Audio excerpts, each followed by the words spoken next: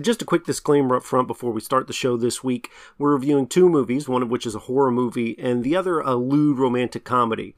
So if you're sensitive to talks of violence or sexual humor, you may want to skip this episode because in order to review it in the way we want, we kind of have to go into some detail. Also, I forgot to say up front on the show, spoiler warning, we are of course going to spoil these movies in their entirety, so make sure to check those time codes if you want to jump to a particular movie. Other than that, on with the show.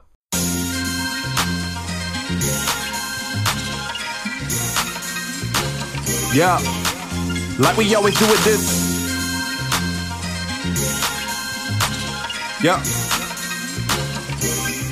Yeah, like we always do it this time. I go for mine and made plans for yours, cause I got to shine. Go bar for bar, go line for line, like Kobe in 99. I'm so close to prime. Bad bitch by my side, I'm so close behind. We living in a moment, there's no poster bind. You think there was a deal that I'm supposed to sign? The game's just a mountain that I'm supposed to climb. I remember, man, 11 years old when I made it to go. Up in Fayetteville, I related to cold. Fresh bubble jacket, shit, I hated the cold. But when winter come around... Hello and welcome to Film Soliloquy, Episode 2. Episode 2, baby, we made it. That's right. You're here with the Dancing and Highsmith of podcasting. So, if you didn't get that reference, that's one of the best movies ever right there. We've both seen it, so you'll never hear about it on the podcast. Unless we make someone else review it. No drinks. I can't do it. So, we're back for Episode 2. And I want to ask you, Jason, now that you've had a chance to sit on it, to think about it, to ponder the movie Swiss Army Man, do you still feel like it's a D+? Man, listen, we had lunch today. And we went and got Papa John's. And nah, bro, that it's still a D+. Okay. It ain't just checking. Nope. Just checking. Yeah, all right. Well, so it's time for me to redeem myself, and I hope I did. But first we got to decide which of us gets to go first. Last week we did rock, paper, scissors. You won. This week we were going to draw straws, but you had a better idea. You were going to do like a burnt match among a bunch of unburnt matches. Exactly. And if I draw the burnt match, I get to go first. And if I don't, it doesn't get any easier than that, in my opinion. It's straightforward. Okay. So go ahead and burn your match. All right. Here we go. All right. No. Okay. So then you're just going to put it in with the rest of the matches. Yeah, man. Can you hurry up? Yeah, I got to think about it, man. Don't rush me. What? Bro, it's hot. Yeah, well, I imagine it's a lit match. Oh, dear. Okay, here, let me get... Okay, I got one. Okay, yes! It's the burnt one. It's the burnt one. Bitch, yeah! They're all burnt. God. And regardless, I win. They're all burnt, man. That's too long. Not all that's burnt. I guess I should have blew on it first, right? You should have done something, but either way, I win. All right, so... God. Let me find a Band-Aid. Yeah. Maybe some salve. What do you put on... What do you put on? Man, my hand's hot. you put a salve on it. Oh, I was thinking some type of aloe vera or something. Yeah, I would point out this was your idea. I wanted to just draw straws. You thought, oh, didn't do matches. It would be a good idea. Yeah, never. All right. Yeah. Well, I get to review my room a smells movie like you burnt selected hair. for me. And do you want to preface the movie, or should I just introduce it? All right, listen. This movie here, I love a good slasher horror movie, and this is by far, again, one of the best ones I've ever seen, because if you think of any other horror slasher movie, it's always the victim just running around aimlessly, going up stairs in a house, going into a basement where they're trapped, or falling over just random grass, break their leg or something, and the killer always catches up to them. This movie right here is complete opposite. You actually have a protagonist in the film. All right, enough. Okay, you're stepping on my toes. You got it. Go ahead. All right. Yes, I'm excited. I'm excited, to say the least. Well, so the movie you asked me to review this week is called You're Next. It stars a bunch of people I've never heard of. There's one guy I recognize that played the dad in the show, and he's the only one I recognize, but he was like, I think from a commercial, and I didn't care after that. So it is a slasher film, like you said, but I'm kind of funny about the movies, horror movies in general, but this one was right up my alley. So it starts off with a shot of a couple in the throes of passion, and they are making love, and then you could tell right away the gentleman in the group is much older than the woman in the group. She looks like 18, 19, 20, no older than that. And he's definitely 40s and 50s. After they complete what they're doing, he hops in the shower. She goes downstairs, grabs a drink, and she starts to turn around and notice and feel like she's maybe being watched. And, well, it turns out she is, but you don't see anything yet. The guy finishes washing up in the shower. He gets out, he dries his hair, and he sees this girl that he's with is now dead on his back patio, and the words "You're next" are written on his sliding glass doors. And while he's looking at this, he turns around and the murderer's there. He grabs the guy, swings an axe. You don't really see anything there other than a splash of blood hits the window. Yeah, it's off-killing, like off-screen killing, basically. It's all off-screen. And we get the words "You're next," which is the name of the film. Yes. So in a lot of ways, it's very similar. Like, we talked about Scream and how much we love it. It's very much something that Scream really kind of started. I don't remember horror movies before this opening with this sort of kill sequence. Or before Scream, I should say. Because Scream was the one, that iconic scene where Drew Barrymore's in the house and she gets the phone call and she gets murdered in the opening scene. She's a huge star. Neither of these people are huge stars, but that opening scene kill, this movie clearly was inspired by Scream, at least for that sequence. So the movie gets started. You see a couple driving to a home. I don't know if it's their summer home or something. Oh no, they purchased a home, and the dad is retired. He's rebuilding it. So he's driving down there for their anniversary, and all their children are going to be coming, and their children have brought their significant others, and they're going to have a party, or at least a get together. So they get to the house, and the dad notices right out of the gate, hey, the front door's unlocked. And then he's like, you know what, the movers probably did it and just forgot to lock it. No big deal. Well, during this time, the mom, his wife, I'm going to refer to these characters as mom and dad because I don't care enough about them to refer to them by their names.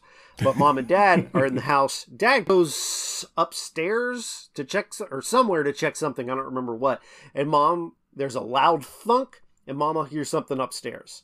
She immediately freaks out, wants to straight up leave the house. Like, it's an irrational response how upset she gets about it. And she leaves the house. I got to give it a clap on that one, man. Most people will stay there like a dumbass and stay in the house and get chopped up. But you're thinking of someone who knows they're in a horror movie. Straight up. If you hear a thunk, I'm going to assume a limb hit the house. I'm not going to assume someone's upstairs and I need to get the hell out of here right away. It's just because it's just not that feasible. And I think now look at it. There's plenty of people, or I should say person, making a smart decision in this movie, but it is not the mama. Yeah, well, yeah. That's a dinosaurs reference.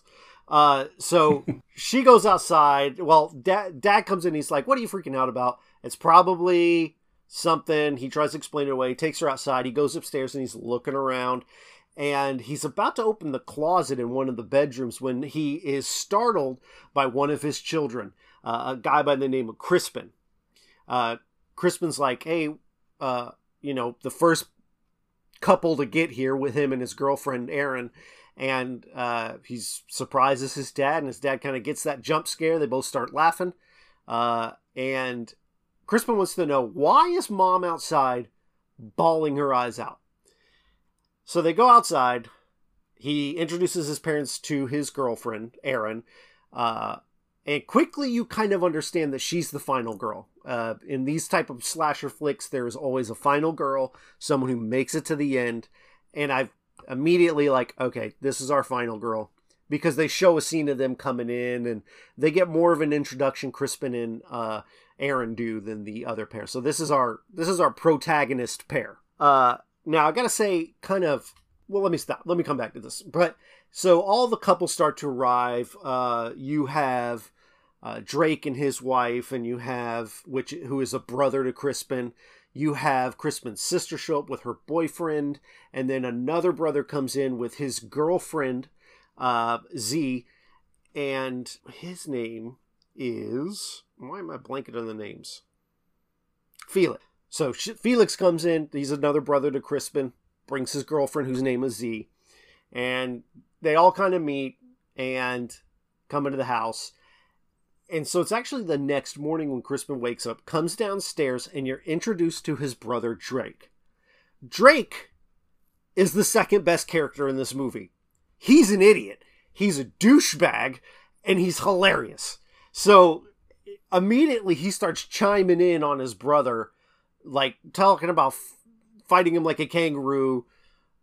It treats him like crap. He's just a douchebag, and he plays your typical older brother mentality. And he's fodder, right? You always have a guy in these movies who's just, you hate him right away, and he's gonna get killed. And Drake is the perfect example of that. You know, first off, there's going to be a high body count, and you know that this guy, because he's a douchebag, is going to get it at some point. But he's great at it. Like, I love when he's on screen because he's entertaining to me. All right, so everybody's in the house now. They're having a family dinner. And during this dinner, Drake asks Crispin's girlfriend, Erin, if she's still going to school. And she says yes. And Drake asks, were you one of Crispin's students? Because Crispin is a professor there, I'm guessing. And she says, yes, I was. And Crispin says she was my teacher's assistant, but we stopped that because we thought it would be inappropriate. And Drake, in all of his douchebaggery, takes a sip of his wine and goes, yeah, that is unprofessional. And Crispin, like, loses it. You can tell he's been picked on by this guy his whole life. And he's like, nah, you got something to say? Say it. And of course, douchebag is saying, oh man, I didn't say nothing. You're the one who's getting defensive. But he knows what he meant. And so this fight starts to break out. And so the sister, whose name is Emily? Hold on, I got it somewhere. While you're looking up that name, what's so great about this is behind the scenes side of it is that all these actors and actresses sitting at the dinner table right now actually are doing this improvisation. They don't actually have a script. That's what makes this so enjoyable to watch. They're arguing with each other ad lib. Yeah, I didn't know that. That's awesome.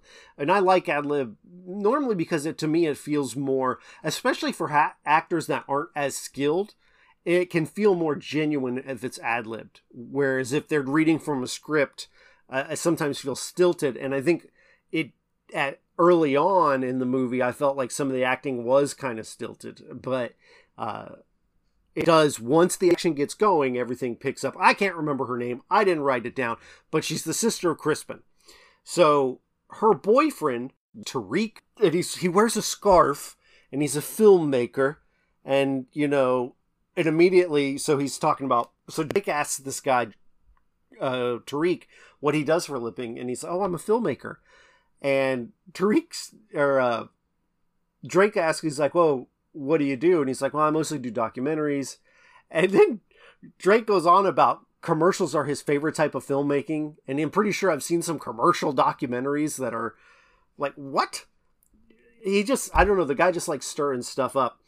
So anyway, as this fight starts going on, you can tell. He's a douche. Yeah, he's the worst, but he's kind of the best. So Tariq gets like annoyed with, maybe not annoyed, but uncomfortable that there's this fighting going on, and he's looking around and he sees something moving out the window. And his curiosity gets the best of him. He stands up and he goes and looks out the window and he says, what is that? And then an arrow. Well, you don't see this. All you hear is glass break and a noise, a thud. And everybody's still kind of talking. And Drake's the first one to kind of see something's up. You see his face change and he looks and everyone turns. And Tariq is stumbling backwards. He's got an arrow dead center of his forehead, and he falls down and dies. More arrows start coming in. His mom is kind of standing by the window, and Drake, for all his terribleness, goes and he tries to save his mom, so he runs after her, grabs her. He gets an arrow in the back for his trouble, and everybody's on the floor, and they're saying, we're being attacked. What's going on? We got to call the police. Well, they have no cell phone signal. So their brother, whose name again, Felix, their brother Felix says, maybe it's a jammer, they're illegal, but you can find them online for like $50. And again, this guy, so Drake is shot and he still finds a way to just be a jerk. And it's hilarious because he's bleeding on the ground with an arrow in his back. And he's like, oh, I knew you'd always be into some kind of that shady stuff, man. And Felix, I'm just trying to help, man. And why are you doing this? It's so good. I love that he's just like constantly the most terrible person. But even when he's shot, he's just going in. He doesn't care. He's a bully at heart. Okay, the sister's name is Amy. I do have it here on my notes. So they all kind of they want to get out of this dining room where all the shooting's going down. And so about this time, Erin, Crispin's girlfriend, starts really taking control of the situation, getting people on the ground, telling them to calm down, showing Drake's wife how to stop the bleeding on this arrow that he's got in his back. And she says, okay, everyone pick up a chair and run out. That way, if they do shoot in, the chair's going to take the arrow and you can get all the way out. And she kind of leads everyone out. She's the last one to go. And the arrow comes, boop, hits the chair, but she makes it out okay. They close the door. So they're all in like the foyer of this house, this big, huge house that these folks live in. And everybody starts theorizing, what's going on? What do we need to do? How do we do this? We got to get out of here. So Felix has the greatest idea in the world. He says, you know what we should do? We should just run as fast as possible out the front door. And somebody says something. Does Drake? I can't remember. There's people in the room who are smart, and they're like, no, that's a terrible idea. And like, Crispin's like, that's a bad idea. Let's not do that. And they're like, no, we can do it. Who's the fastest runner? And Drake's like, I'm the fastest runner. And his wife's like, yeah, Drake's the fastest runner, but he's got an arrow in his back. And Crispin's like, no, I'm the fastest runner. And what the hell does having an arrow in your back have to do with your legs? And so Drake says, well, you wouldn't know, you fat something. And so Crispin starts getting downtrodden. They're still fighting. It. I mean, they hate each other. It's awesome. So now Amy's like, you guys never believe it. And she's like, okay, she's crying because they've been attacked, and that makes sense. But then she starts going on and on about how nobody believes in her. And it's just kind of left field for me. Like, okay, this is a weird thing. And she's like, she's the fastest. I know I can run the fastest. And so everybody's like, all right, let's do it. So she takes her heels off. She gets back a little ways. Felix and Dad are at the door. And what they say is, get a running start. We're going to open the door. And you're going to come out full speed. They won't even know it's coming. Get to the car. Go get help. Okay. And that's what I love, man. This... Usually in movies, such as horror movies like this, they just open a door, peek their head out, and just, start lazily running. This lady is looking like she's about to prep for an Olympic run. Yeah. So, and you get the idea that she's probably known for running. So she goes ahead, takes her heels off, like I said, and she starts running. And the movie goes in slow-mo as she runs. Almost like Chariots of Fire. And so she gets a running start. They open the door. And as they open the door, she runs full speed into like this wire that these killers have across the front door that hits her right in the neck, cuts all the way across. She falls back. She's bleeding everywhere. She's clearly done because if your throat gets slashed, you got no time. They can't get any authorities there. So she's bleeding everywhere. Mom's freaking out and she dies.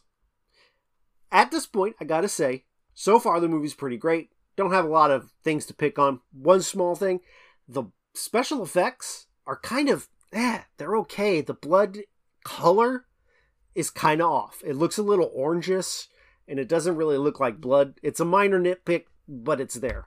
Would you agree with that? I actually loved it. I mean, the slit throat, the jugular hanging out. No, that looked good. The blood. I guess I'm specifically talking about the blood itself just kind of looked off to me.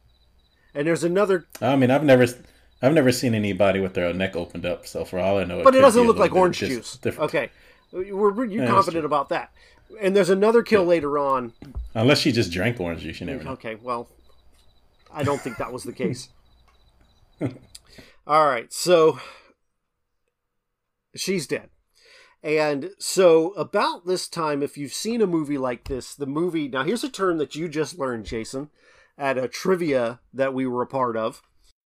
Tell me, what is a red herring? I don't know, bro. Okay, you just learned this. So at this trivia thing we were at, I got it right.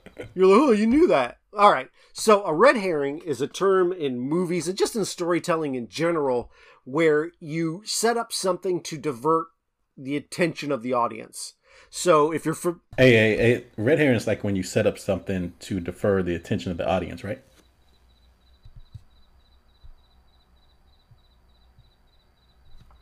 Yes. Yeah, I got that right, Okay. bro. Mm-hmm. So if... Cut that in the front. No, I'm going to leave that dead air in there because I want to put the emphasis on the fact that you just copied what I just said. Okay, so anyway, they want to establish red herring. So if you've seen Harry Potter, the first, and really most of the, not episodes, most of the movies of Harry Potter, they try to establish Snape as this bad guy. And spoilers, he's not. And so what they want to start kind of doing at this point is they start developing these red herrings. Now, I'm not going to say who is and who isn't bad, but I'm going to kind of point out some things that made me start to suspect some people. So as Amy is dying, they do this lingering shot on Drake where he's kind of looking like not really that disturbed. And so immediately like, okay, something's up with that guy. What they do now, and I'm going to give you some more red herrings here in a minute, is they decide to take mom upstairs. She is completely distraught. She's just watched her child die in front of her. Understandably, she's not in her right mind. Dad takes her upstairs, lays her in bed, and says, just rest. I'm going to go keep track of the kids. So she's up there sleeping. And there's this top-down shot. A lot of the shots in this movie are really great. And one of the things the movie does best is its suspense and the way it kind of shows you things. It's really good. So you see this hand creep out from under the bed first. And he slowly stands. And the camera's right up on the mom. So you just kind of see some movement in the background. And he goes to swing. And right when he's about to swing this machete, mom turns, screams. And then her scream is cut off. Everybody zips upstairs. Now, this guy apparently had enough time to get blood and write "You're next" on the wall behind the mother as he's killed her from the time it took them to run from downstairs to upstairs. Maybe that's possible. I don't know. Maybe he anyway, I'm not going to get too much into the semantics of that. All right. So everybody comes in the room. They're freaked out. About this time, Aaron goes... I need to stop saying about this time. One thing I've said is I pointed out things to you on the last episode or things that you tend to say. And I went back and I listened to myself. And I said about this time a lot. So I'm making a note of that. So this is when Erin is in the kitchen and she starts grabbing knives and stuff. But at this time... so a guy reaches his arm through a window, grabs Erin, and is wanting to attack her. She immediately turns, stabs dude right through the wrist, and pins his arm to the wall with a knife. He starts screaming. And this is one of the things I like about this movie and other movies that are kind of like it. Human villains. These guys can be injured and hurt. And they get injured and hurt a lot. And they're going to get injured and hurt a lot more. So this guy ends up getting away because she stabs him in the wrist, turns around, tries to grab something out of the drawer. And when she turns around again, he's gone. Classic horror movie things. So Drake's downstairs and his wife goes upstairs and kind of covers up their mom. And, well, not her mom, but her husband's mom, her mother-in-law. Covers her up, kind of looks around for a bit, and then gets a feeling to look under the bed. So she looks under the bed, and you get a peekaboo jump scare. You get a jump scare of this guy under the bed. You see, oh, I should have mentioned, the killer is wearing, there's 3 of them, and they're wearing these different animal masks. There's like a fox, a sheep, and something else, I don't know. and she sees this face pop out, and she screams bloody murder, sprints downstairs, opens the front door, knows to go under the wire, and just starts running.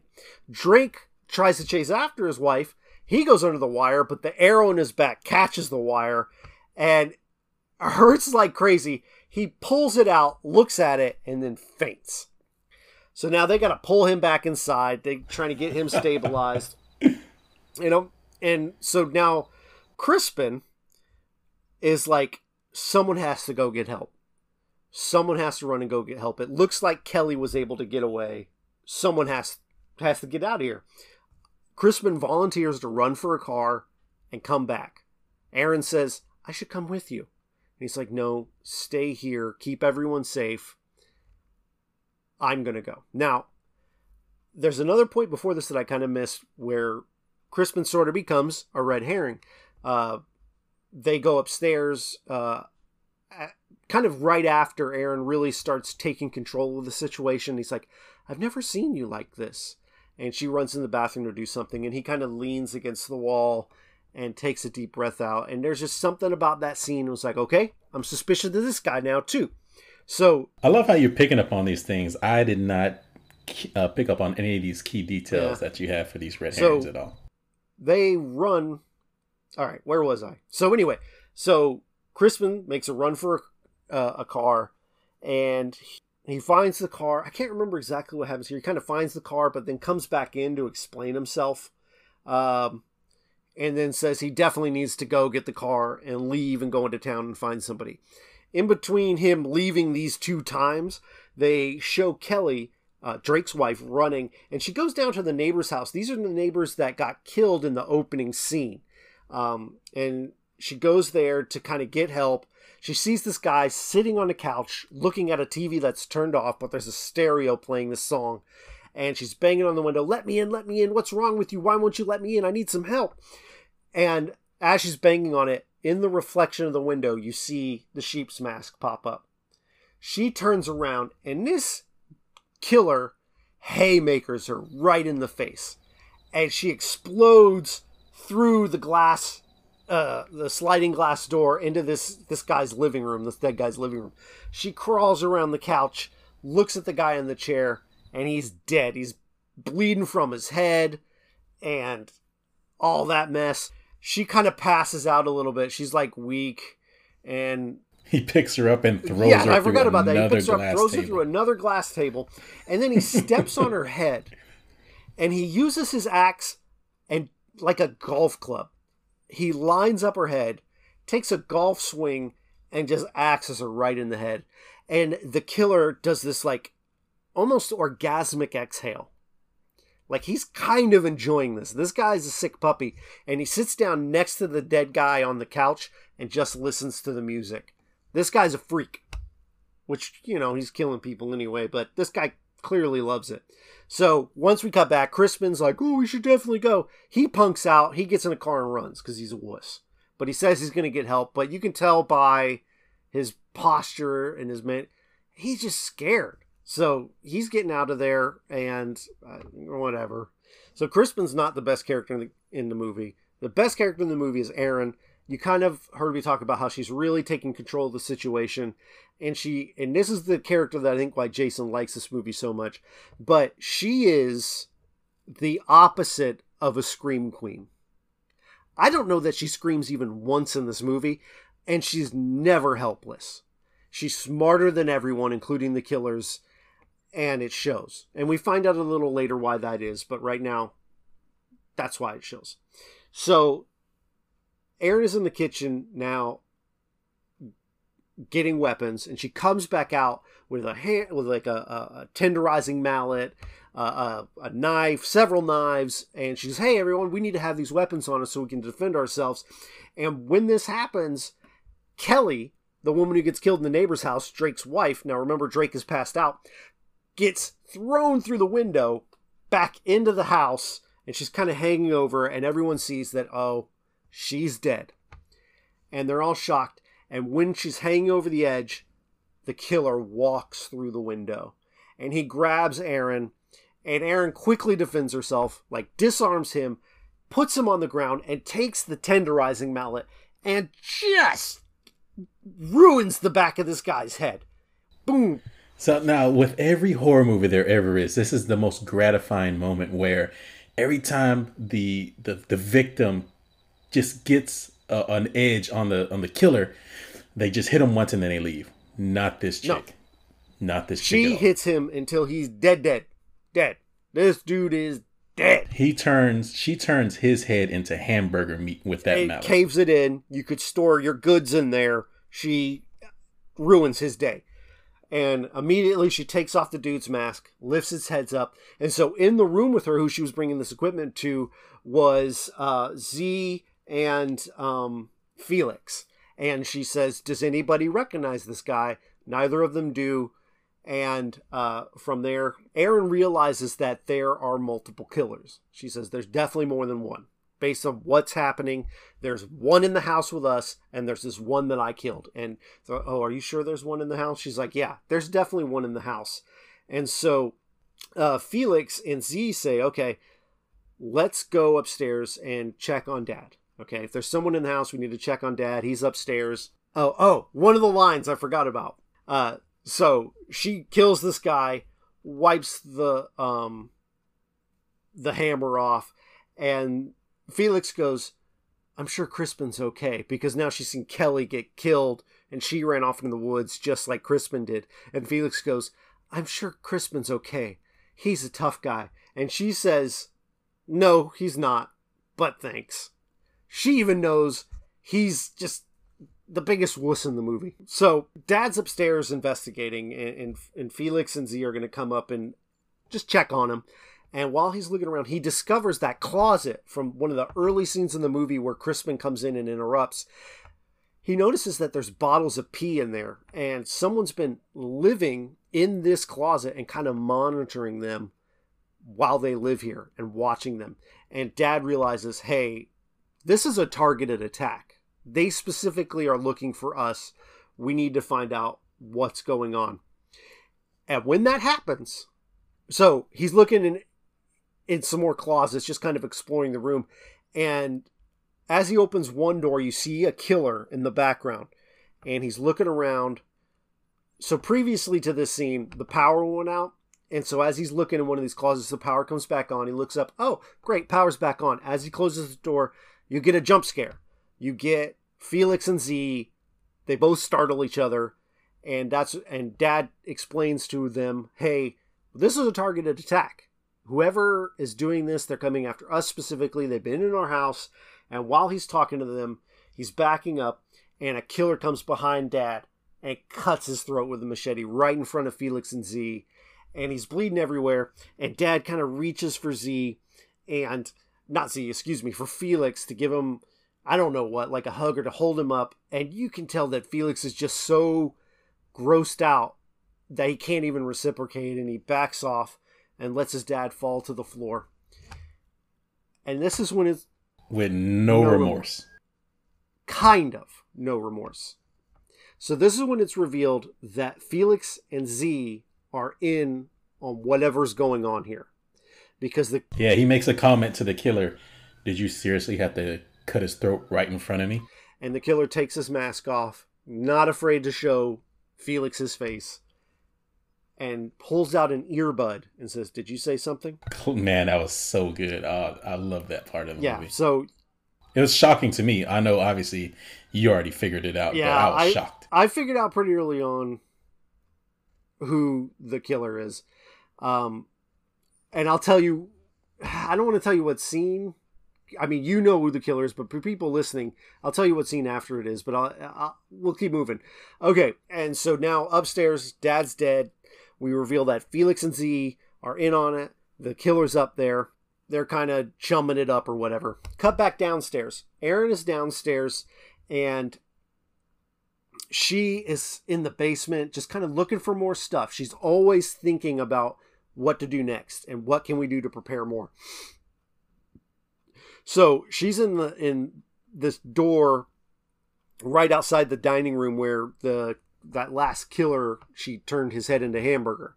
So when she's in there, the crossbow wielding guy comes in to the kitchen and finds his fellow conspirator dead on the ground. Who was his brother. We find out that later that it's his brother, and he's livid. He lifts the table and throws it on the ground, and Z and Felix are upstairs and are like, why don't you go see who that is? It's what we're paying you to do. And he's like, whatever. He goes downstairs. But before he can get downstairs, Erin is hiding in the closet, and she accidentally bumps a broom. It makes a noise. The killer knows she's in there. But what happens is, while this killer's heading towards that room, Drake wakes up. And he kind of stumbles out. He's in a stupor. He looks at the killer, and he goes, hey, just so nonchalantly. And then the killer starts pursuing him, and now Drake's like, okay, this guy's after me. He backs up. He tries to get away from him. And Erin comes out of that closet, stabs him in the back with an ice pick. Guy freaks and runs off out the front door. And Drake's like, oh, thank you. And they kind of have some mutual respect for each other. Did they move Kelly's body by this point? Because I know at this point in the movie, Drake doesn't know that his wife has died. Not with any certainty. And so Felix and Z run downstairs, and they say this. They say, we heard noises. We stayed upstairs. They had no interest in helping. I don't know what. Like, that should have been a red flag there. Like, what? You heard something and you just stayed put? Anyway, so she asks, how's Dad? Erin asks, how's Dad doing? Felix says, he's great. Even though his throat is slit. He's upstairs. He's upstairs taking a nap. He's taking a nap. Yeah. All right. So Erin's like, okay, follow me. Let's go to the basement. Let's look for more tools. And so Erin has seen Home Alone. They don't say this, but I know she's seen Home Alone because she starts setting up these traps. She nails into a board that go all the way through and lays them down on the ground, nails up. And she has Z helping her with this. And Z asks Erin, how do you know all this stuff? How are you this well prepared? And Erin explains that, she lived in a survivalist compound. Yeah, she's in her dad was like a conspiracy theory guy, and he thought the world was going to end at any time, and he wanted his daughter to be prepared. They moved to Australia. Erin has an Australian accent in this movie. They moved to Australia and come back, and she kind of, the way she talks about it makes it seem like she didn't see the value in it, but she certainly does now because she's in a situation where she's using it regularly. Now we cut to Felix and Drake are in the basement, and Drake says something about Kelly, and Felix breaks it to her. She's dead. You know she's dead. Oh, you didn't know? I'm sorry to break it to you. And Drake is like livid, and he's like, shut up, stop talking. And while he's doing this, Felix stabs Drake once. With a screwdriver. Twice. With another item. Third time. Fourth time. Fifth time. And he's got the fifth time, and he's holding it in. And Drake at this point does one of the best bits of acting in the movie. Actually, when the first stabbing happens, he looks down at it and he looks confused as to why his brother is doing this to him. And it's a great little piece of acting. It goes by real quick, but it's really good. So he stabs him 5 times, and Felix goes, would you just die already? This is hard enough for me. Classic.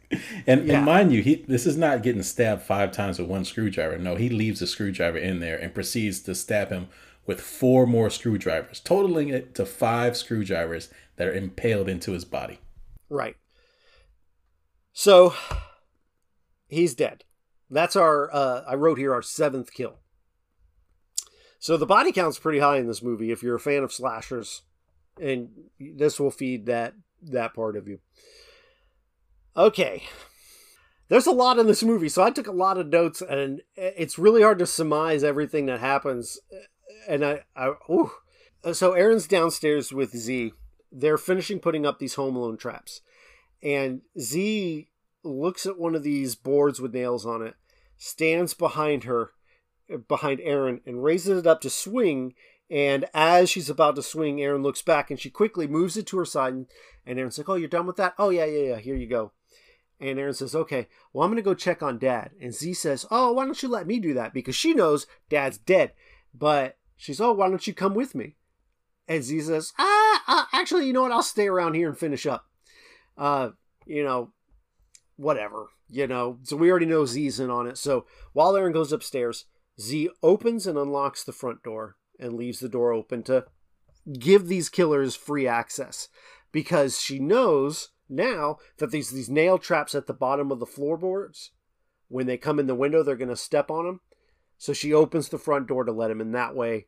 And it's just more kind of character development to show you side she's on. And that she is thinking a little bit. So Aaron does go upstairs to check on Dad. Turns out he's dead. Surprise. But while she's looking at him, the killer shows up in the room. She turns around and throws like a hammer, one of the mallets at him. And then instead of standing there in the room, trying to fight a guy that's clearly outarmed her, she says, from the second floor of this house, just jumps out the window. She jumps. No hesitation, just at all.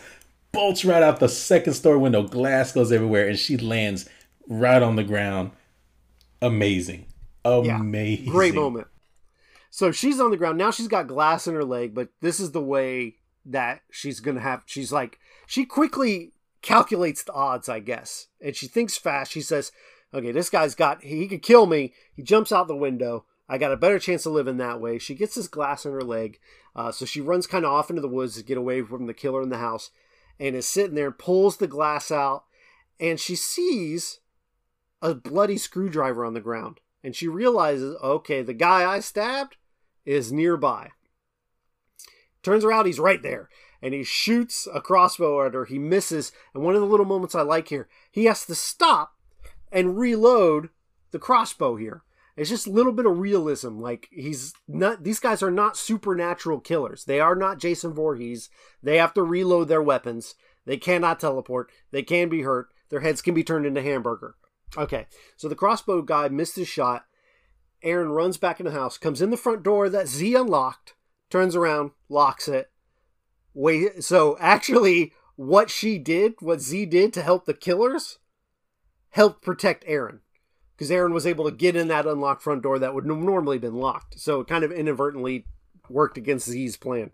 Okay, so the killer that was in the woods is chasing Aaron into the house. And when he gets to the door, he looks down and he sees a set of the nail boards pointing up. So he's like, I just won't step on those. So he goes to step in, and there's two sets of nail boards, one of which is close to the wall and he can't see. He steps full on this Joker. That nail goes straight through, and he's screaming. And he's down on the ground. He's like, you! And then he says some expletives. We're not PG here, but I don't want to push it.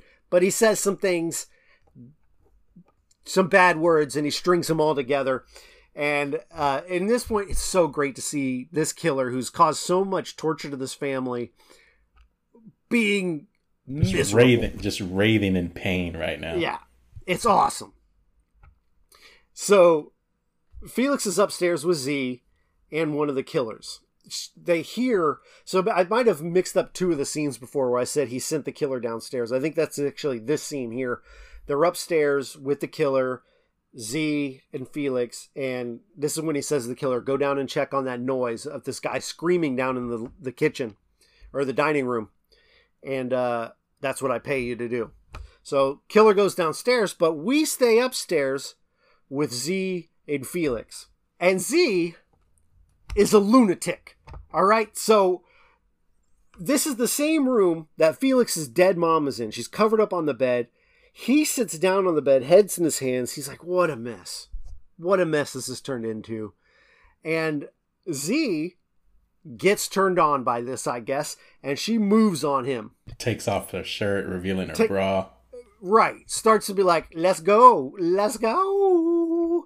And he's like, my mom's right here and she's dead. We're not doing this. But she's like, oh, you never want to do anything exciting. And he says to her, I don't think that's a fair criticism. And it's funny in the context of he's setting up all these people to be killed. All of this excitement tonight is because of him setting all this up.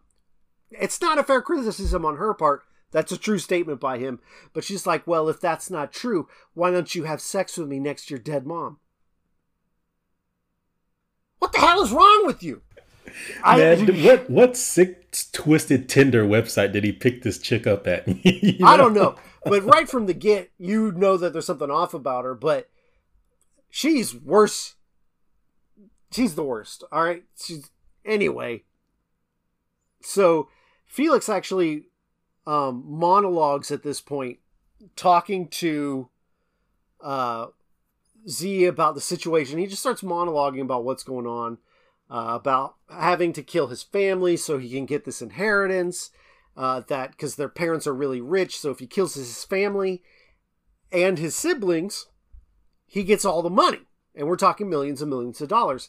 Well, Aaron hears this. So now Aaron is privy to the fact that these two are in on this. So in the dining room, the killer kind of confronts Felix. Now he's lost his brother. So Felix is like, well, I'm going to pay you more then. You got to finish the job. We're almost there. Finish the job. I'll pay you more. You'll get, that's your brother. You'll get his payment, which was $200,000 with your $200,000. Plus I'll throw in an extra $100,000. So you get $500,000. And you other guy, beardy man, you get $300,000 because everybody was going to get $200,000 for this sort of whatever they were doing. Now at this point, we're still kind of wondering, where the hell is Crispin? He really took off on these people. He's gone. So earlier in the movie, when they didn't have cell signal, Erin texts 911. She says, some places you can text 911. And so after this monologue and telling the killer and raising their rates, the text message goes off saying it's been received by 911. The problem is the killers hear the text notification go off. And so she's kind of behind these curtains, and the killer comes up and she gets in a fighting pose. And as soon as he opens the curtains, she throat punches dude in the neck.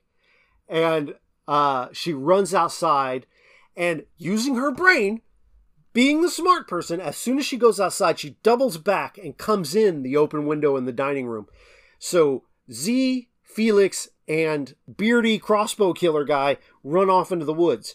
Foot stabbed guy goes back around where Aaron went and kind of doubles back because he suspects that she's gone back around in through the window. So he peeks his head in, looks to the left, looks to the right, and Aaron is ready. Stabs dude. Boom! Right in the forehead. And guy kind of backs up and tips over. And you just see her standing in the window with the axe in hand, looking just badass. And he's dead. He's done. So now we only got one killer left. Well, not including Felix and Z. Aaron at this point, remembering all her favorite parts of Home Alone, sets up an axe trap at the front door. Where if you open the front door, this axe has a brick tied to it. It's going to swing down, hit you right in the face. So we cut back out to the woods. The killer is there with Z and Felix. And he says, let's split up. You know, I'm going to go back because she probably doubled back. But Felix and Z are like, no, what if she's down the road? She's going to get to, 911. The cops could be on their way. All that thing. So the killer's like, let's just split up. Felix and Z want the crossbow. He's like, fine, whatever. I don't care. Because this guy doesn't care. And he goes back into the house. And Felix and Z have the crossbow outside. Aaron runs down into the basement. Because she sees the killer come in the house. So she zips down to the basement and actually sets up a trap for this guy. She gets her camera going, sets the auto flash, and it takes pictures every 1.5 seconds or so. And the killer comes down, knows where she is because this camera's going off, but he's too stupid to realize it's a trap. He gets down there. Aaron grabs a chunk of wood and turns this guy's head into hamburger. No remorse. She crushes dude. So to expound upon that, the reason she's doing that flashing is kind of a disorientation of his vision. So if you're ever in a dark room and someone flashes a camera light at you, it's really disorienting. You really don't know where you're at. So he's not really seeing her. And then when he gets close enough to the camera to turn it off, that's when she comes in with that log and smashes his brain in. So I just made a note here. Erin, don't play. She's going to kill these guys dead. They are not going to get a chance to get her again. Once she has the advantage, she closes the deal. She's awesome. So Erin goes back upstairs, and Felix tries to shoot at her through the window with the crossbow. And he misses because he's garbage. Z takes the crossbow from Felix and goes inside after Erin. Felix goes to the trunk of his car, opens the trunk, and turns off the cell jammer. So remember at the beginning of the movie when he said, maybe they have a cell jammer? He knew that. I don't know why he was tipping his hand, but he knew that they had a cell jammer because he was the one who set it up. Z goes into the kitchen. Erin chases after her and starts to wrestle with Z. Felix runs in the room. Erin grabs this pot off the stove, which you had seen her boiling earlier, and I didn't know if it was supposed to be a trap or not. She flings it at Felix, and it just splashes on him. He goes, that wasn't even hot. And he slips on this water, busts his butt. He's down, and she kind of incapacitates Z a little bit, like choking her out. And Felix starts to come back now. Erin grabs this glass blender and bashes it over his head. And then she takes the blender, turns it upside down. So now she's broken the glass on it. There's all these shards now poking down. And she just stabs it right on Felix's head and turns the blender on. This is the other scene where I said the special effects were kind of funky. It looked like Orange Julius coming out. But other than, it was a great kill because she puts it on his head, turns the blender on. This is not a good way to go. Turns around, because Z now tries to stop her from turning this dude's head into a smoothie.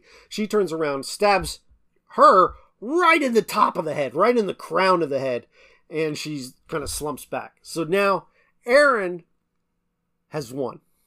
Erin has killed everybody. Just everyone. They're all dead, and she's done it, with the exception of the people that Killer's killed. And what's beautiful about this, Erin, if you count the body count, she actually has more dead bodies underneath her fingers than the three killers in the beginning of this film. So she's sitting on the kitchen floor, victory in hand. Everybody's dead. She's kind of resting. And Felix's phone rings. She answers the phone. Doesn't say a word. Just waits. And you hear Crispin on the other end. Is it done, Felix? Felix, I know you're mad at me for not helping. But you know I'm not good with that violent stuff. I'm a pacifist. Felix, come on. It's cold out here. I'm coming in the house. So now we know Felix is in on it. He mentions, one of the lines Crispin. He says is, I know you're, Crispin is in on it. And he says, I know you're mad at me for not following up on this when I set it all up. And so now Erin knows, without a shadow of a doubt, Crispin is actually kind of the mastermind. Felix is the dum-dum, but he's the one who can stomach the blood. But Crispin, although he's a wuss, sounds like he was the brains of the operation. And so he starts talking to her and apologizing to her. And she says, what would you think would happen if I died? And he's like, no, you wouldn't have died. It was in the plan for you to be the witness. You had to live. You had to be the witness to say that someone came in and killed my family. That way I'm exonerated and I get my inheritance with my brother Felix. Then he gets this idea. Well, you know what's great, honey? Is you killed... Well, before this, he goes, hey, where's Felix? She says, I stuck a blender on his head, turned it on, and killed him. He goes, oh, that's understandable. And then he asks where Z is, and she says, I killed her too. He's like, oh. Because now, there's a scene I forgot to say. The scene where I knew that Crispin was in on it was the scene where Z and Erin were building the boards, and she asked Erin about her past. And she talks about, yeah, I was in this, and I did this survival thing, and she says, yeah, it's not even something I've told Crispin. And I said, Crispin didn't know that he had a badass for a girlfriend, so he thought he could just leave her in there and she'd be helpless. And that's where I knew that Crispin was a part of this. So let's get this Props movie to done you, with. man. Props to you, because I did not know that. Let's get this movie done with. Crispin kind of lays out his plan, says now they get all of the money. And as he's talking to her, he's like, well, listen, we can pay off your student debt and we can get out of here. And he's kind of trying to salvage this relationship. And she goes, well, that's enough of this, and stabs him in the eye. And so now he's dead. So now she's got so many kills. But right after she stabs him in the eye, there's a cop outside. He looks in the window, sees this woman stabbing him in the eye, opens fire, shoots her in the shoulder. And she goes down. So the cop's like, okay, I'll go around the front. And he goes in the front door. She's crawling on the ground because she's got a bullet in her arm. And she sees the door start to open with the cop coming in. And she goes, no! And the axe drops. And we roll credits. Oh my goodness. What a fantastic film. All right. So I can't wait for this grade. Here we go. Here we go. I had so much fun watching this movie. It's right up my alley. Let me pat myself on the back real quick. You did a good job, because I like a slasher flick. I like a horror movie, but I don't like elements that are... there's a type of horror movie I don't like, where things get really, really disturbing, and I'm more of a Jason fan as opposed to a Hereditary fan. Hereditary is too much for me. I like being able to get to sleep after watching a movie, and I can go to sleep after watching this one. So, but it's fun, it's thrilling, lots of action, great jump scares, great atmosphere. You get that eeriness of seeing something in the shadows and not being sure what's going on. You get the mystery of whodunit. It is, we keep comparing it to Scream. It is on that level. It's fantastic. It doesn't have the great characters that Scream has. Scream has like this great ensemble cast, and everybody's great in it. And this really just has one character, two characters if you count Drake, but he gets bumped off pretty early. It really has one character who's great. And I like seeing strong female characters, and especially in this genre where they are scream queens and helpless and they run upstairs when they should run out the front door. This woman doesn't. When she runs out the front door, she's doing it as a way to get this guy dead. She's not afraid. She's awesome. And it's a B+ for me. What would etch it to the A? If I cared about the characters a little more. You look at a movie like It and Scream, I want those characters to survive. This is a movie like a Friday the 13th, which I love. Don't hear that I don't love it. But the characters are fodder. They're there to be murdered, and that's fine. That's what this movie is. But it's going to be hard to achieve anything higher than a B- if I don't emotionally connect with the characters. But I had a hell of a lot of fun watching the movie. So you gave it a B+, right? B+ is the official grade. I'm cool with that. I definitely accept that grading. I thought it was well, it doesn't matter. Oh, that's true. I mean, it really doesn't matter. But let's just reiterate. I get to choose. You gave the movie. It's a B+. Now, I'm glad you're happy with that. I am happy. That's where I would put it. It was great fun. So with the letter grades thing, I think sometimes B can seem almost like a bad grade. B is a good movie. It's a 4-star movie. It's great. It's just not a masterpiece. And that's fine. It's not gonna be a masterpiece. I love it. B+. So, your turn. All right, man. So at the end I am curious. Yes. Did I do it? Because at the end of the last episode, you sound so depressed about having to watch They Came Together. I'm really wanting to know how you feel. The end of the first episode, I was definitely not excited about seeing this. I remember you suggested this movie a long time ago. I remember seeing the poster board of the film, the name of the film, They Came Together, and I just wasn't excited. But just when I just thought you couldn't be any dumber, you go and suggest a movie like this and totally redeem yourself. Yeah. Yes. Yes.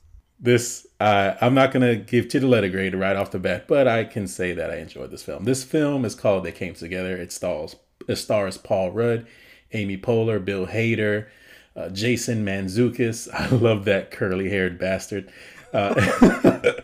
Ed Helms, and the guy from, what is that TV show, Law and Order? Christopher Maloney, that's his name.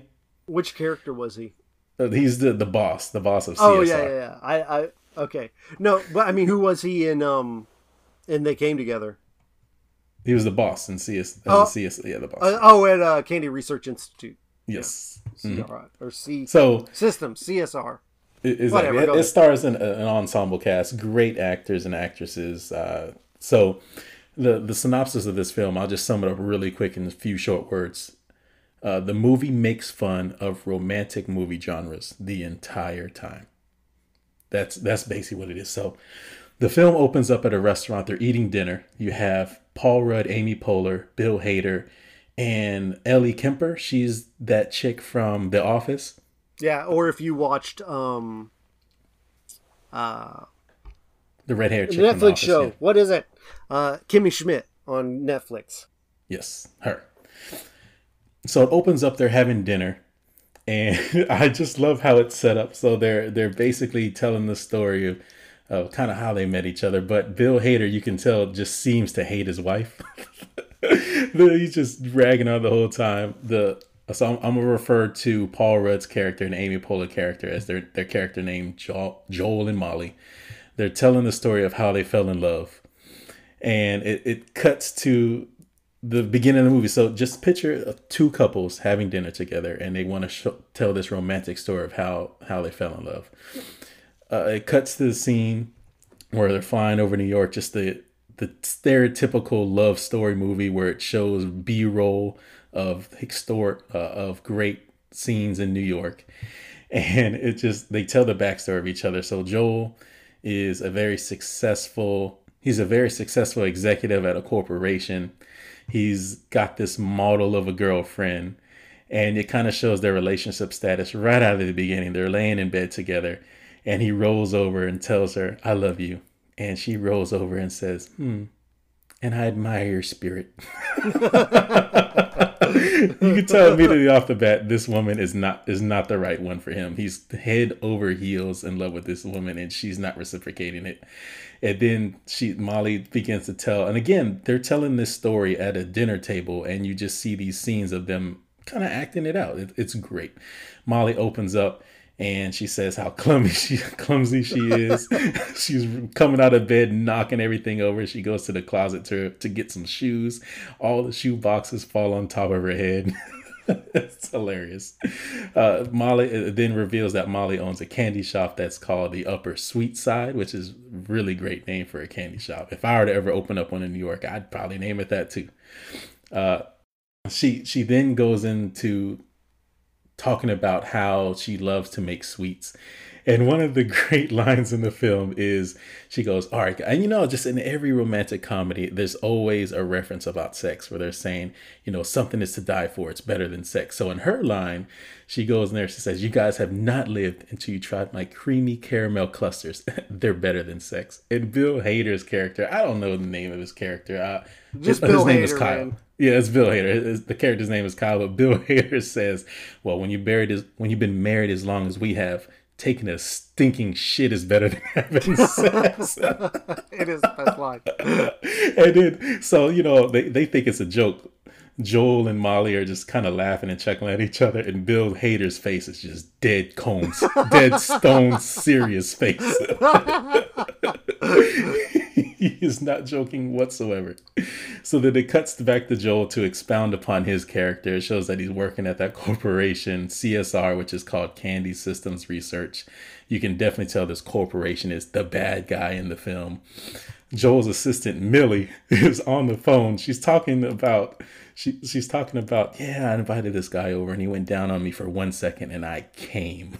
And then she goes, "Oh, hold on, my boss is coming. Bye, Dad." Yeah. Just nonchalantly talking about that. Before we move on, I want to point out that this plot of her owning this little candy shop and him working for this big bad corporation is directly pulled from the movie They've Got Mail, because Meg Ryan's character in that owns a bookstore, and Tom Hanks's character works for the big bad book company, and so that's just a direct pull right from that genre, and it's what it's spoofing. And I'm sure, just like Spaceballs makes fun of Star Wars and all those films, I'm sure this movie, They Came Together, makes fun of a whole bunch of romantic comedies, which I do like that genre. Unfortunately, I have not seen majority of those type of films, so I'm sure I'm going to miss most of those references. But hey, that's what I'm glad where I got you for. Well, and there might be more, because it's not a genre I've seen a ton of movies in, but that to me is the biggest one. I can't really think of any other ones, but maybe if they come to me while you keep rehashing the story. Absolutely. So it cuts to the next scene, and this is where we get Jason Mantzoukas. His name is Bob. Like I said, this curly-haired bastard, I love him, and he's hilarious. I've seen him in other films as well. The House with Will Ferrell, I think he's hilarious in that. So that's where it kind of sets up where Bob knows Joel has his commitment issues, and Bob even acknowledges in the film that he's saying, "Oh, well, finally, you're thinking about asking Tiffany to marry you. That's showing you that you're actually overcoming your commitment issues." And so he's like, "Yeah." So they start to play a game of catch using a Nerf ball. And they're throwing it back and forth to each other. He's like, "Hey, man, go for a post." He goes for a post. And Bob goes to back up to throw a long pass. He goes like in a shotgun position, backs up too far and defenestrates himself. He just breaks through the window. And they're on this high-rise building. And they're in the corner office of this high-rise building. And he just breaks the window and falls out. And he's holding on for dear life, and my jaw is just agape right now. That's great. And it's that's the moment where I knew I loved the movie. When that happened, I was in all the way. Joel goes, "Hey, Bob, you okay?" And right before he's about to lend a helping hand, you can tell the antagonist of the guy comes in. His name is Trevor. I don't know the He's name Michael of the Ian actor. Black. Michael Ian Black, yeah. His name is Trevor, and again, instead of helping his friend Bob out, who's hanging from like the 80th floor of this high-rise building, he goes to have a direct conversation with Trevor. And you can tell Trevor is the total douche in romantic movies. He's the unequivocal douchebag in these type of romantic films. And he just asks him, he goes, hey, you're going to mess up this big account. So you're going to lose this big account again. The Dick Ricker account. Yeah, you're going to mess up our Dick Ricker account. And you know what? When you mess that up, I'm going to get it, and I'm going to get the big promotion. Just so arrogant about it. Just that typical douche. And then so he goes, "All right, bye." And then he leaves the room. And then he comes back. He just kind of holds his hand out and starts leaning over. And he goes, "Hey, is your girlfriend Tiffany home right now?" And he goes, Joel says, yeah, she should be. And he goes, "Oh, okay." And there's a bowl of condoms sitting in the office. And he picks them up. Why? Like usually there's, a candy dish or something, but it's just a bowl of condoms. He picks it up and puts it onto his finger and starts swiveling it like he's the Harlem Globetrotter with a ball or something. And so, a cutscene, they're back at the restaurant. So before Paul Rudd's character asks, "Why do you need to know whether Tiffany's home?" And he picks up that rubber, spins it on his finger, and he goes, "No reason." And so it cuts back to the restaurant scene, and Bill Hader just hearing this story, and he says, "It sounds like that Trevor guy is trying to get it on with your girlfriend." And Joel replies, "In retrospect, I agree with you, but at the time, he was just grabbing a condom out of the rubber bowl and heading to meet my girlfriend."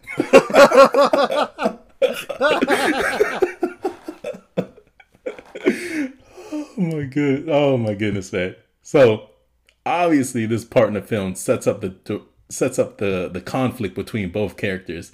And again, that you touched on it kind of early for me. The big corporation, that his corporation, big candy store, and she's the little shop called the Upper Sweet Side. So they cut back to the scene where she's with her best friend at this candy store. And mind you, there's signs everywhere saying these all proceeds go to charity. So she's not doing it for the money. She's not making any money. She's making no money. And this kid comes in and he's buying a big old bag of candy. And she goes, that'll be $100,000. I'm just kidding. It's free. And he just walks out the store. Walks out free candy. And so they say all of a sudden, she makes this remark. And again, this is making fun of romantic films. Oh, my life is perfect. This candy store, there's nothing bad ever going to happen. We're going to keep this open forever. And it cuts to the scene where across the street, it says future home of candy systems and research superstore right in front of her candy shop. Again, right out of You've Got Mail. And so she's starting to feel worried about her finances, which it's just funny that she makes no money anyway. So she goes to see her head accountant, who is Ed Helms in the film, and his name is Egbert. Ed Helms is great in this movie. And if you don't know what the term Egbert is, I'll let Jeff talk about that. But it's obviously someone who's really good, really mindful, and really good with money. He's an Egbert, right? So, I didn't know that. You're teaching me something new. Oh wow, okay. So they're sitting down in front of Egbert's desk, and they're going over their finances, and he's just flipping through her paperwork. And this is where they set up another love interest, as they always do in all the romantic films. There's always somebody else trying to grab the attention of the lead actress. And so he just makes a segue comment, goes, "So Molly, how's your love life going?" And he obviously knows that she just went through a painful breakup with her boyfriend Frank, and he proceeds to start saying, "Oh yeah, I got divorced, and and she asked, why'd you get a divorce?" He goes, "Well, I got a divorce because I wanted to settle down, I wanted to have kids, and obviously she didn't." And Molly asked, "Well, what did she want? Did she not want to have the same things?" And he says, "Well, why don't you that's something you need to ask my brother about." And obviously that's just like an ouch moment. Like, she obviously feels sorry for what he just said. They're just pausing there, just pondering what he just said to her. And it's just a really awkward silence. And then she just bends over. She goes, "So is he here? Can I ask him?" And so Egbert is saying, yeah, he's actually here. "Keith, get over here." He's sitting right behind him. So he comes over and explains to her why she didn't want to continue their marriage with him. And Keith said, well, she just wanted to travel more. She wanted to focus on her photojournalism career, and just marriages wasn't not conducive to that. And they look at each other. "Oh, okay. Thanks, Keith." Thanks, Keith. And he goes back and sits back down to crunch some numbers. And so then she finally breaks that off and says, "All right, well, can you tell me, how am I looking when it comes to our business?" And he goes, "Well, if you're looking at as a business standpoint, unfortunately, looking at these numbers, you have breast cancer." And she's like, "What?" Oh my gosh. He's like, "No, well, you have business breast cancer, and I can see that you have about 6 months to live to look up these numbers. Here, take a look." And he hands her a piece of paper. Goes, "So your business," great part that Amy Poehler does, because he opens it and goes, "Based on these numbers, you have breast cancer." She's like, "What?" She goes, "Businessly speaking," and she goes, "Oh my God. Oh no," like, like relief, and then like, "Oh wait." It's just as bad, just on the business side. He hands her a page, and you're thinking it's going to be some type of Excel spreadsheets, just calculating how much revenue she takes in, how much she pays out. But no, it's just binary numbers with ones and zeros all over it. And so Egbert, just after receiving the paperback, he just he goes full force with it. He says, "Hey, let's pursue a relationship together." And Molly just obviously rejects him. Calls him egg fart. Egg fart. It's like, egg fart is not a good time for me. And he's obviously defeated. And he goes, there's an awkward silence. He goes, well, I'm going to leave now. And this is his office. It's his office. "I'm going to leave now." And she goes, "Oh, wait, you're going to leave?" Yeah, I'm out of here. You stay put. So it cuts back to Joel. And it mirrors every other romantic comedy or just romantic film out there where if any point that the main character needs to make an important decision, such as asking for a hand in marriage, he has to ask his boys, and they're out playing basketball right now. And this is where we have I love this scene. Kenan Thompson. Yeah, and McBriar, what's his name? Yeah, well, we have You'd recognize him. He was on 30 Rock. Jack McBriar. Jack McBriar. You have Kenan Thompson. And they're just shooting basketball. And they're saying, you're hearing, as they're playing the game of basketball, they're all just saying, basketball, basketball, basketball. They're shooting 2s and 3s and hitting nothing but the back of the board and calling swish. Swish! And it always has that one friend who is just a player. He only goes on one dates and always scores, telling him, hey, love isn't about love. It's just about scoring. And he throws the ball in the air to shoot a hoop, and it goes way over the basket. Swish. Yeah, he yells, swish. And so he's like, you know what? Thanks, guys, for the talk. I'm gonna combine all your thoughts that you provided me together, and I've come up with the decision that I'm going to ask Tiffany to marry me. So he goes home. He has a box of chocolate in his hand, red roses, and he comes to the door saying, hello, Tiffany, hello. And you just hear moaning in the background. Loud moaning. Unmissable moaning. Just, you hear the moaning coming from the bedroom, and it's just oblivious to Joel. He keeps repeating himself, hello, Tiffany, hello. He's walking into the home. He goes into the bedroom, and you can see visibly that the bathroom light is on. That's where the sounds of the moaning are being produced. And he has his back to the bathroom. He's unbuttoning his shirt, and Trevor and Tiffany bust through the bathroom door and just start going at it on the bed itself. And Joel is still oblivious to what's going on. He's got his back turned to him. And he's like, he starts his speech. He's like, Tiffany, I've given a lot of thought about this. And Trevor's just back there hammering away on her. And he's starting his speech trying to ask her to marry him.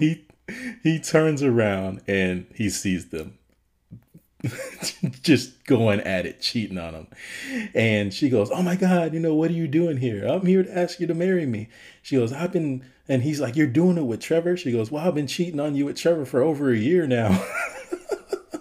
And he's distraught. He ends up leaving the house and going to a bar and just drinking himself to help ease his pain. Throughout the film, we've seen it's building up the character of Molly and Joel. And Bill Hader says something exactly what I'm thinking. It cuts back to the restaurant scene. He goes, so when are you going to get to the part where you actually meet each other? And they're like, oh yeah, all right. So this is where they set up the mutual friends Halloween party where Bob and his wife are setting up blind dates for each other. And they're invited to the same costume Halloween party. So Molly and Joel actually dress up as Benjamin Franklin together. They're putting on the costume in their house and they're strolling down the street, getting ready to go to this awesome costume party. And they end up bumping into each other, dropping their apples, and I forgot what other item they had in the brown bag. So they drop it and immediately hate each other. Yeah, hey, watch out where the hell you're going. Oh, it's your fault that you weren't paying attention. You know what? They're just showing, I hate you already. I don't even know you. I just met you and I hate you. Well, you're lucky I'm about to go to a Halloween party right now where I'm about to meet this awesome girl. And she's going to be totally awesome. Well, I'm about to go to a Halloween party. I'm going to meet this awesome guy they have set up for me. Well, I'm going to go there right now. And they end up walking the same direction. Oh, why you follow me? Well, I'm going this way to the party. And so they show up at the front door of this apartment complex in New York City. And they're like, oh, well, great. Now we're going to be in the same building together. And as they go in the elevator and pressing the same. Soon. They go into the elevator and they press the same button for the same floor. Oh, great. Now our party's on the same floor. We're lucky we're not going to be in the same room. They end up knocking on the same door together. Oh, great. They open up the door and Bob is greeting them and saying, "Hey, you came together." They came together, which is what you call a titular line. So they're at this Halloween party. And people randomly in this Halloween party are going, "It's Halloween, it's Halloween, it's Halloween, it's Halloween." I love Halloween. And they're all dressed up, and this is by far one of the best scenes in the movie. So you get to the part where you've already met the boss, and it's the boss of the Candy Systems and Research. I got it out. Yes. And this is Christopher Maloney. This is the guy from Law and Order, and I'm sure he's been in other films and other TV shows, but this is where I've known him. He's so awesome in this movie. He's wearing this superhero costume. It has a cape. It's a kind of like a leotard. It's zipped up all the way to his back. One piece. It's a onesie. And he says, "Hey," where's your bathroom? "Oh, it's over there." So he goes into the bathroom, and you see that he's got to take this massive dump, and he's having the damnedest time trying to get his costume off. He can't reach the zipper in the back of his neck. He's trying to pull it down. He kind of puts his back to the wall as if a bear is trying to scratch a post, and he's trying to use the hand cloth rack to kind of get the zipper down. And somebody knocks on the door, and he's like, "Hey, this is Occupado." Occupado.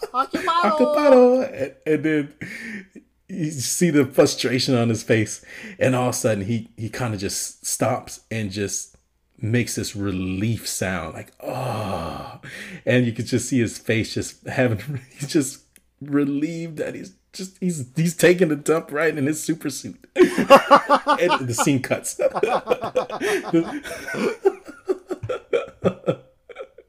The scene cuts, and everyone's sitting in the living room, and you can see the boss, and what is the character? Roland. You can see Roland. He's in a completely new costume. It's not even a costume. It's a bath towel and a shower cap. It's a shower cap, and he has obviously the guest. Sorry, he has a bathrobe and a shower cap, and it's obviously Bob's bathrobe and shower cap.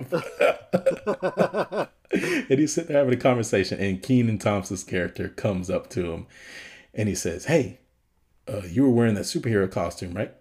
He goes, "Yeah," and he goes, "So you shit your pants." He says this. I got it. Yeah. He goes up. He goes, "Hey, Roland, you want to explain why your superhero costume's in the bathroom filled with shit?"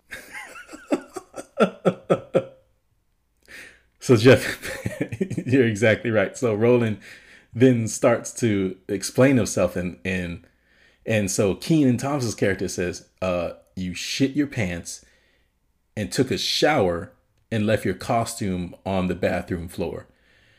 And he goes, "No, man, that definitely wasn't me." And he goes, and also, why is there shit all over the washcloths too? And Bob is saying, we just got those washcloths. Those are decorative.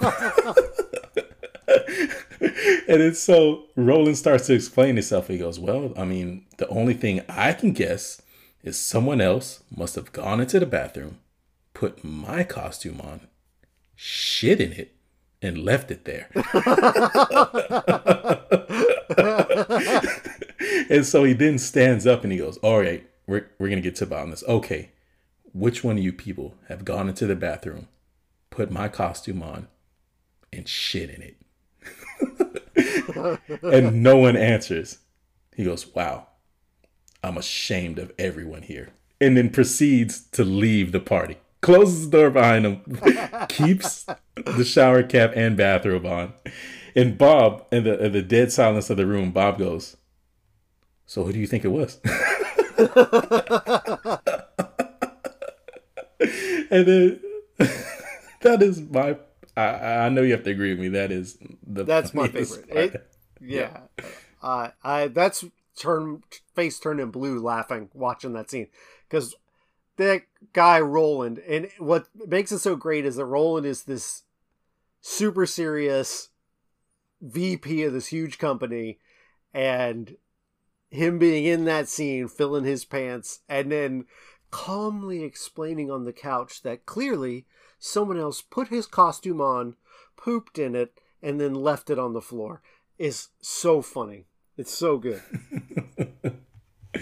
So finally, it cuts to the part where they're finally hitting off. I'm going to skip the majority of the scenes where they're still hating each other. They meet into a bookstore. They're still visibly hating each other. I'll skip the part where they talk about Aunt Flo. It's pretty funny, but it's the only thing you need to know is that they share a love of fiction books, and she realizes that he loves his Bubby, who is his grandma, and they decide to go get coffee. Yes, absolutely. That's a great point. His Bubby is his grandmother. So they finally hit it off. They have coffee together at a coffee shop, and I should have wrote down the coffee order that she had, but it's long. It's long and elaborate, and it's actually the number 3 coffee on the menu. So it's kind of to show that he takes the time to actually listen to what she's saying, comprehend it, and to repeat it back. It's a loving moment in her eyes. So it's a successful date. It's time to seal the deal with a kiss, and he's on her stoop right outside of her apartment. And again, Joel has commitment issues, and he can't commit to the kiss, making some lame excuse that the way she says "hey" is the exact same way his ex-girlfriend says "hey," and he can't deal with it. Yeah, Tiffany always used to say that to me. Hey. Hey, the word "hey," just like that. Yeah, she said it all the time. And so he leaves. She's obviously mad. He knows he made a big mistake, and this is where he has this big epiphany that he even says in the film that his inability to open up his dream coffee shop, and that's one of his big dreams, to open up his dream coffee shop was in many ways was a metaphor of his inability to follow through with his romantic life. That's the big epiphany moment in there. So he finally overcome those commitment issues, finds Molly, explains to her, and they share this passionate kissing scene. I'm going to say it just like every other romantic movie out there. And they start breaking every object in the apartment. Just like, they're just knocking over bosses. So they kind of start off where it's like they're just in the throes of passion of kissing one another, and they're accidentally knocking stuff over. But shortly thereafter, they start going out of their way to knock stuff over. Like she picks up a Bosma plant and she throws it against the wall. And they trash the kitchen. It's awesome. And it cuts to the scene that's the next morning. There's clothes everywhere. There's a bra hanging on the chair. And like you can tell that they just did the deed. And it cuts to the camera pans up to them in bed, and they're still fully clothed, kissing each other. Yeah, it's great. So Molly is now. She hasn't used the word love, but you could tell that she's in love with Joel. She's starting to realize that he's the one, and this is the time where she has to bring Joel to meet her parents. Yeah. Big moment for any couple. Any couple. The time that you take your romantic love to meet your parents, it's getting towards the side of serious into a relationship. So they go to Molly's house. They enter the home, and he's greeting his family for the first time. Well, greeting her family for the first time. She introduces her mom and her dad to him. He shakes his hand. They end up going to another room, and he's just talking to Molly's mom, and she turns around, and she pulls down her blouse, revealing some black lingerie underneath, saying, "Hi, Joel. You're gonna take me now? You're gonna shag me rotten? Do you like what you see? Do you like what you see?"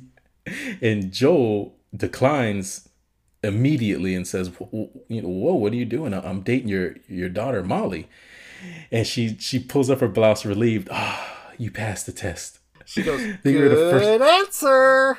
You passed. It's a good answer. And all of a sudden, Molly and her dad they come from behind a curtain and say, you're the first boyfriend to ever pass the test.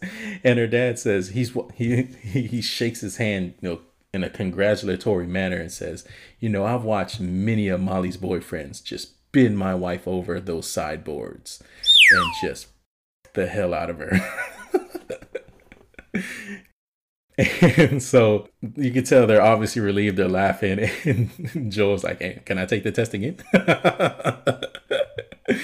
And they're having dinner, and Molly's dad, you can tell he's visibly pleased with Molly's decision to date this guy. And he even just outright says, you know, Joel, I really like you. And I forgot the transition here, Jeff. You want to help me out of how he finds out they're white supremacists? So at this point, they propose a toast. I'm going to pull the scene up. I think I like you, Joel. I think I like you too. I think they like you. I want to make a toast to my beautiful white daughter, Molly. Here, here. Wait, what? She is beautiful, isn't she, Joel? Skin pure as the driven snow, completely unmongrelized. My beautiful Aryan princess, Molly. To Molly. Thanks, Mama. What's fun? So they're having dinner. He's doing this toast just like you said, and he's just toasting. Hey, you know, isn't being white great?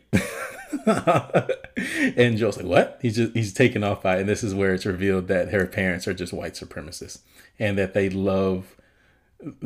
have such a beautiful white daughter, and she's pure. She's not mixed with anything. Completely unmongrelized. Unmongrelized. And this is obviously this is just a part where he's just uncomfortable with this, and they go back to their apartment, Molly's apartment, and he's just not happy, and they end up breaking up. So they end up breaking up. She's throwing everything. Like, they're having an argument about her parents, but the thing that really does it, he accidentally calls her Tiffany, his ex-girlfriend's name. Yep. And so that is her breaking point of it too. So his breaking point that her parents are white supremacists, her breaking point that he's still not over his ex-girlfriend Tiffany by calling her Tiffany. And she proceeds to start throwing him out of her apartment, just throwing everything. Here's your suitcase. Take your hat. Take your knife set. I mean, just random things. Take your pencils and pens. just piling everything onto a suitcase, and he leaves. And he gets back to his own apartment, and Tiffany's there in some red lingerie. She says that it's such a huge mistake that she should have never left him. But it's obvious that Trevor ended up dumping her. Yep. Completely, that there's no hope. I just want to make sure what happened before will happen again. I'll be honest, Joel, it's going to happen again.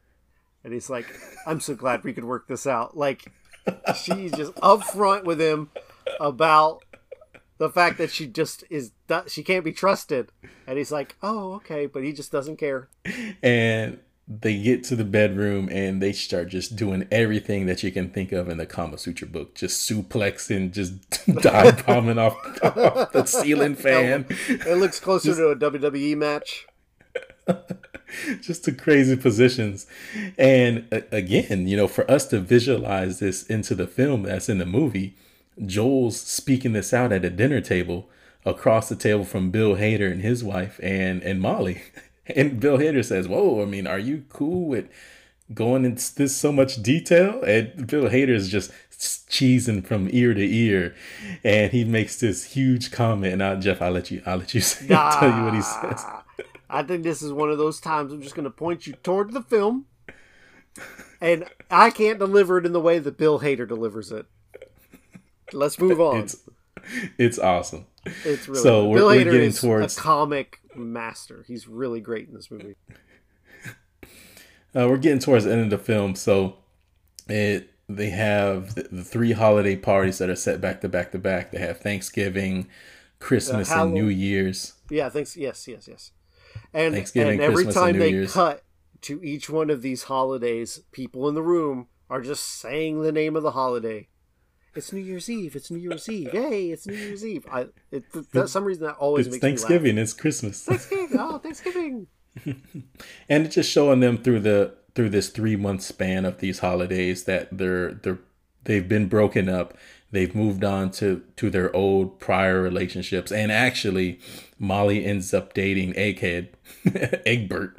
And so at the final party at New Year's Eve, Egbert proposes to her. And right before he's about to do the proposal, you can kind of see that Joel and Molly are about to hit it off again. She says, "Hey, can I get you a drink?" And he accepts.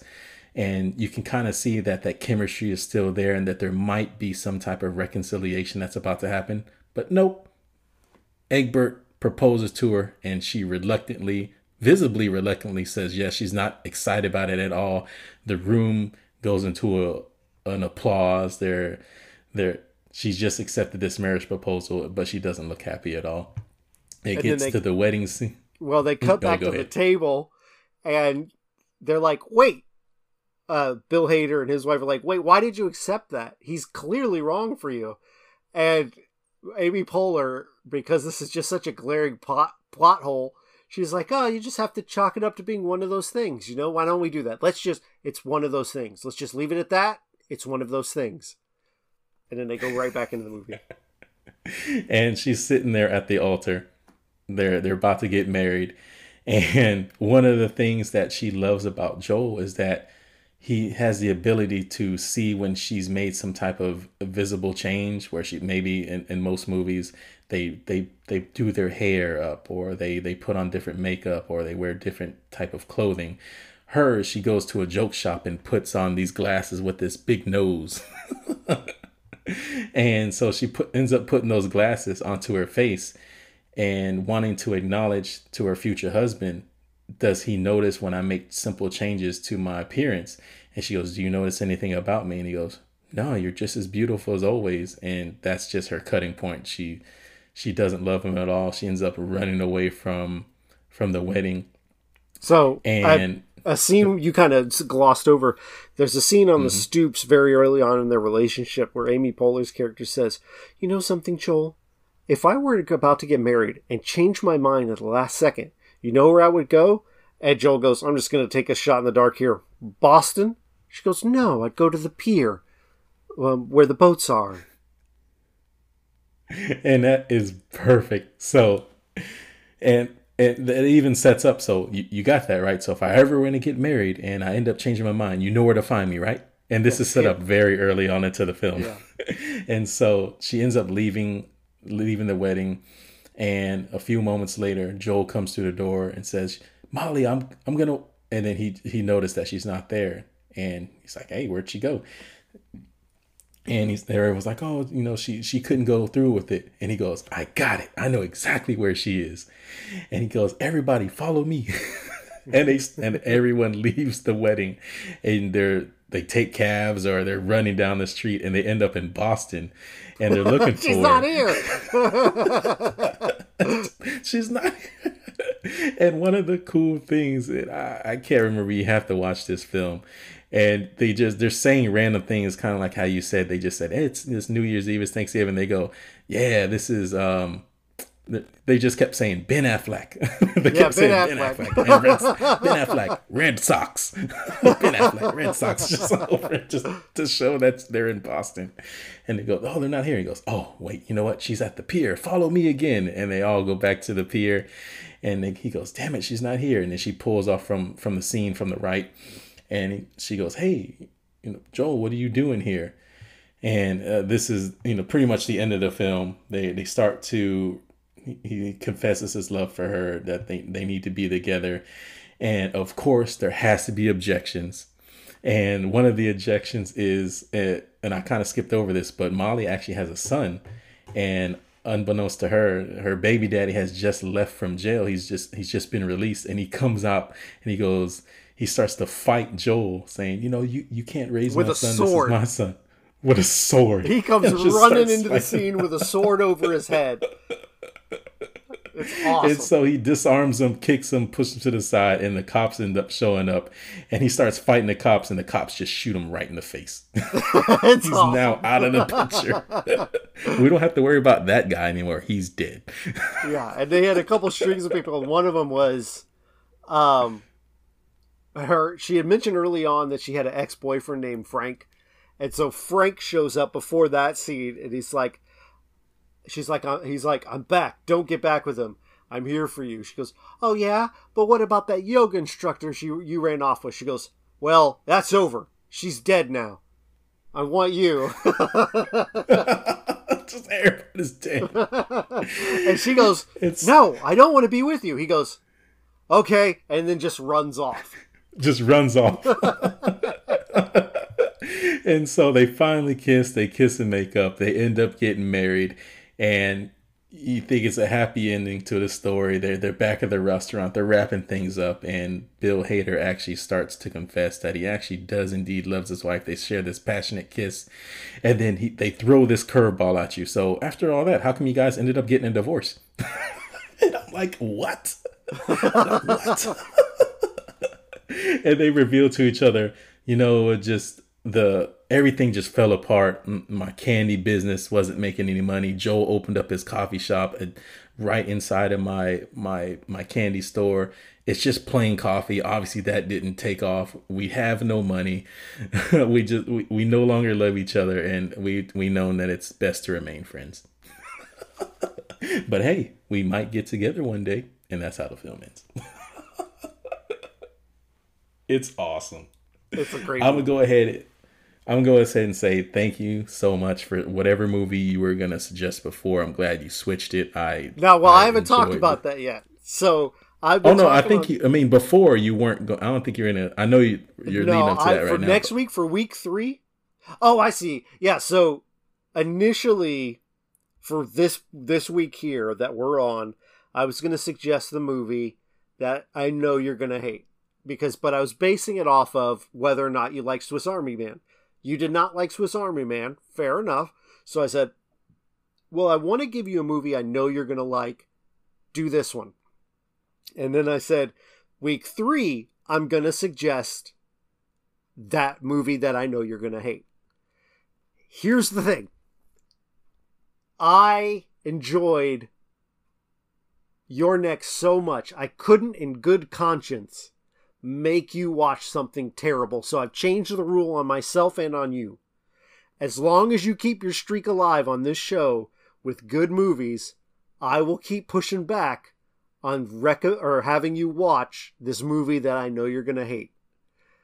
But I know when you watch it and we talk about it on the show, it's going to be awesome. That's why I want you to watch it. I'm not trying to be mean. But let's go ahead. I can promise you this, that if I ever end this streak by producing something within any of these movie review weeks that you don't like and you hit me with that movie, I'm going to hit back even harder. I'm going to find something that I know I kind of enjoy, but I know it's just not the type of genre movie you like, or the actors or the actresses or the type of storyline. It's going to happen. I'm going to get you. But before we get into that, let me go ahead and give you my final letter grade for this film. Oh, yes, right. I definitely enjoyed this film. It is hilarious from beginning to end. I watched this movie twice. The first time I watched it just to enjoy it. I watched it again to actually take the notes. That's been my practice. I have to give this movie a B+. Excellent. Well, we both did well then this week. We gave each other... This is what you call a fair trade. We both gave each other B+ movies. And again, don't hear B+ as being bad. B+ is great. We really enjoyed the movies this week. But now we move ahead. Next week. Now, last week, I gave you my movie first. So this week, why don't you go first? Give me what I'm watching. All right. This movie, I love. This is a movie I actually would have never watched whatsoever. But this is one of my wife's favorite films. And when she said, hey, this is one of my favorite movies. And I said, what's the name of it? And she gives me the name. I'm like, no, immediately, this is not my movie. Nope. Yeah. And so we ended up watching her favorite movie, and I fell in love with this movie. So it's actually a drama film. It stars Al Pacino and Chris O'Donnell. Al Pacino. It's I know Al where Pacino, we're going. Chris O'Donnell. No, you've asked me to watch it before, and I refused. Oh, no. Yep, you refused just because the name of the film. I know, man. I've seen the trailers. All right. It is Scent of a Woman. Okay, Scent of a Woman. You've asked me and I've told you straight up I'm not watching it. And now we have this show and I have to watch it. I've been waiting for this moment for years. Yeah. Years. And it's finally right, here. Scent of You're a Woman. watching Scent of a Woman. Yep. You said Al Pacino, I'm on board. But you know who starred opposite Al Pacino in the movie Heat? Robert De Niro. Would you like to watch a Robert De Niro movie this week? I love Robert De Niro. Robert De Niro is awesome. And when we kind of created a list to see what we have seen and what we haven't seen, I was surprised when you said you hadn't seen this movie. It came out. I'm intrigued. Let's hear it. It came out in 1987. Stars Robert De Niro. That's probably why I haven't seen it. I was born in 86. Got you. Yeah. 87. Stars Robert De Niro. Do you know who Andy Garcia is? Yes, he's that comedian, right? No, he is from Ocean's 11. He's the guy who owns the casino. Oh, yes, that mobster-looking guy.